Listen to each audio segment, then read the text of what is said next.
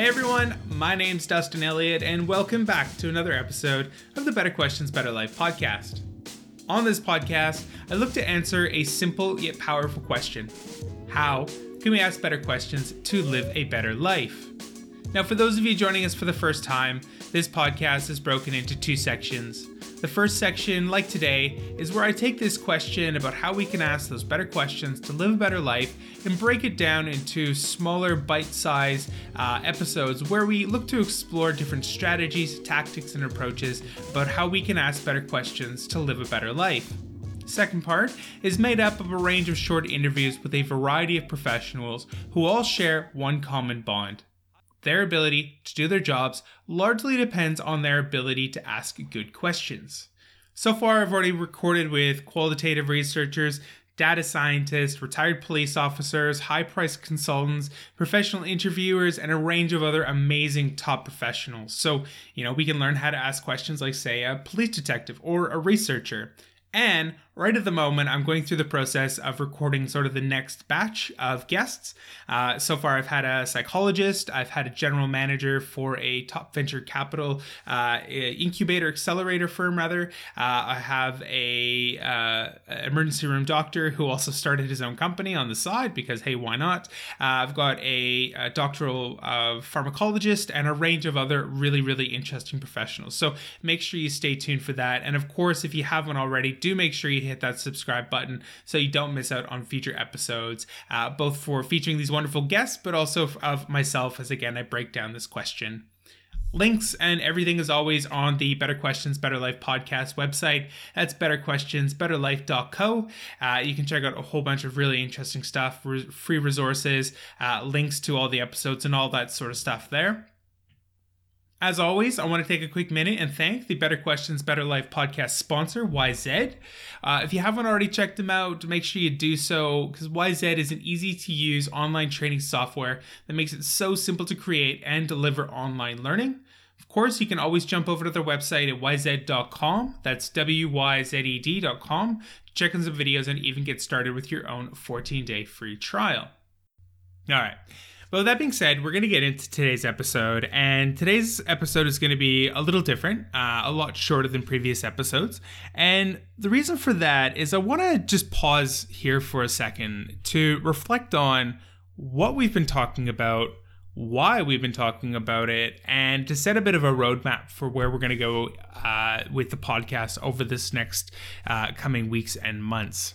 So far, for those of you obviously who maybe haven't listened to all the episodes or just sort of joining us, we've been so far taking some time to look at the foundations and the fundamentals of this idea about how we can ask better questions to live a better life.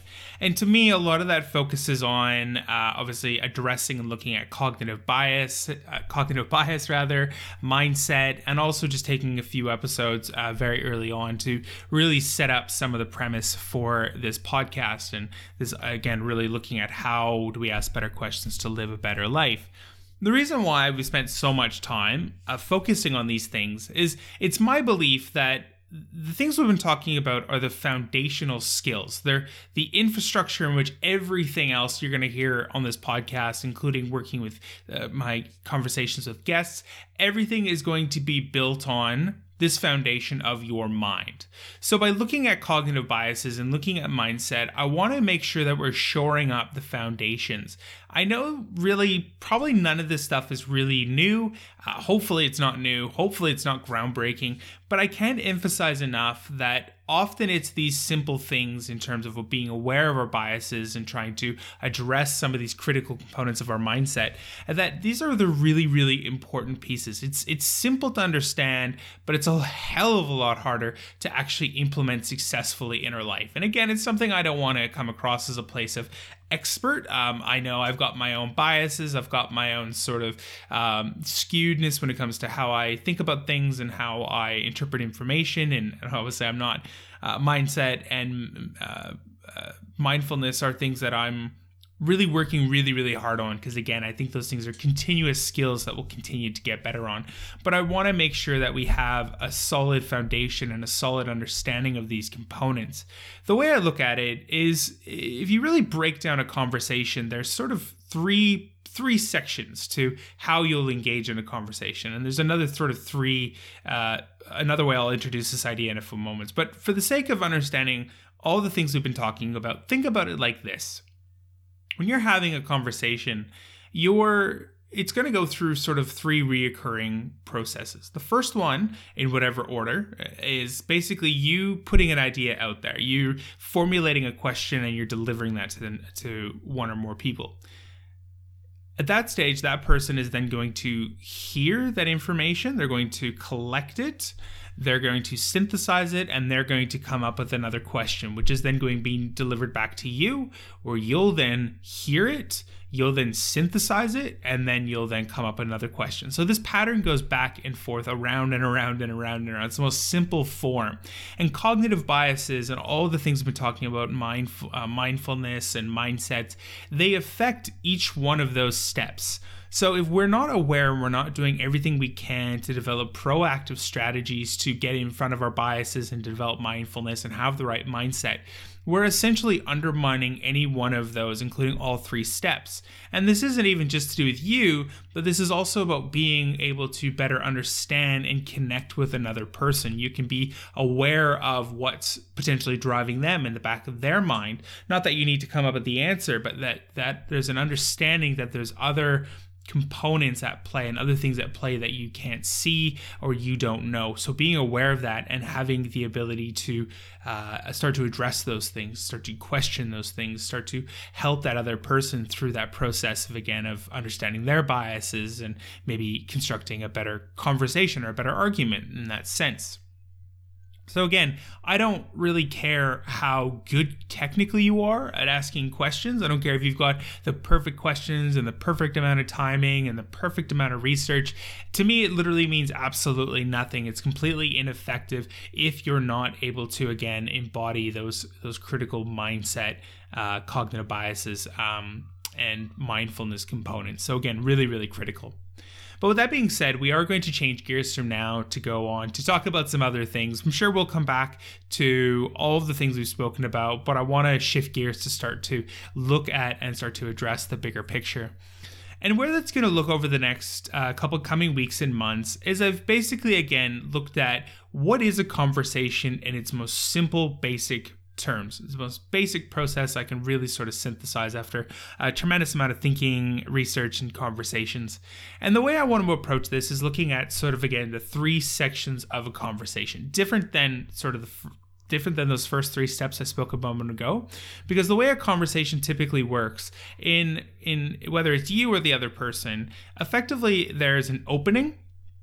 So you approach somebody, you sit down in a meeting with somebody, and you start to engage with them. So that's when we start to look at rapport building. That's when we start to understand the environmental dynamics, power dynamics. That's when we'll start to look at introduce some ideas of body language. But really, again, the whole process around that everything up to including the initial introduction and one or two questions to sort of get the ball rolling. Sometimes conversations don't happen after that. Sometimes they just sort of die down. You have that random person at a cute guy or girl at the coffee shop you want to chat with, or a business prospect you're trying to engage with, and sometimes it doesn't really go beyond that. So that's going to be one section.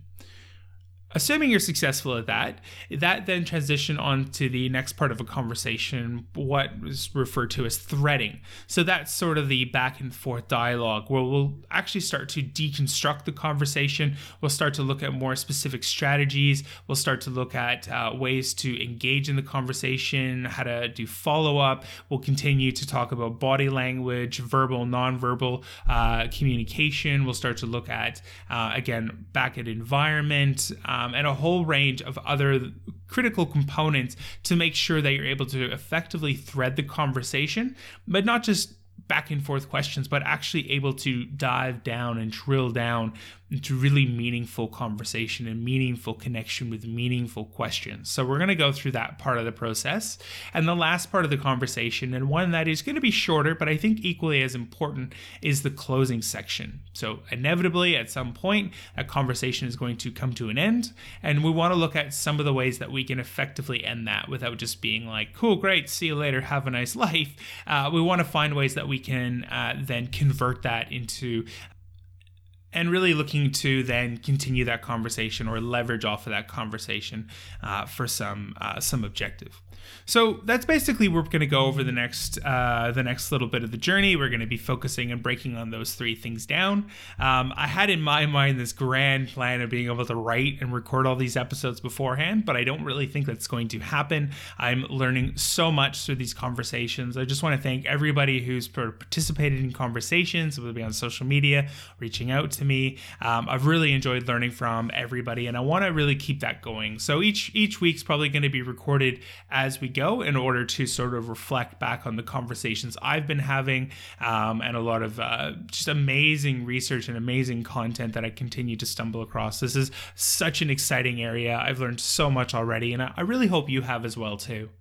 So that being said, I'm going to end it there for today. I promise I'd keep it short. One other quick note I want to sort of touch base on as well too is so far the podcast has largely been, I've been trying to hit it at a twice a week frequency, once with solo episodes and one with the guest episodes. But I think after a lot of feedback and a lot of conversations, I'm going to step that back to just 1 episode a week. So it'll be 2 guest episodes and 2 solo episodes roughly a month.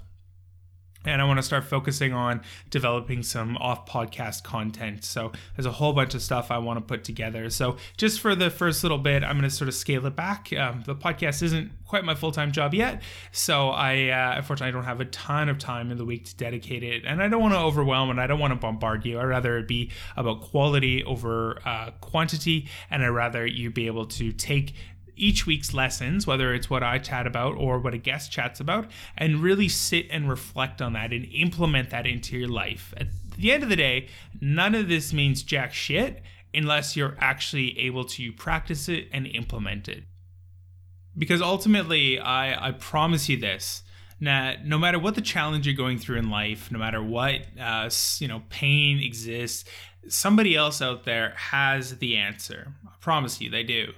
And questions, as I've really spoken about from the very beginning, it's really about developing more tools in your toolbox, more keys on your keychain that give you the ability to have these conversations, to make these meaningful connections, and ultimately to get the right answers to the right questions, to help us improve, to help us be happier, healthier, more successful in anything you do in life. So I can't stress this enough. It's really about practicing, taking this stuff in and implementing it in your life. But that being said, I'll leave it there for today. Thank you so much for joining me again in another episode, and I look forward to speaking with you soon.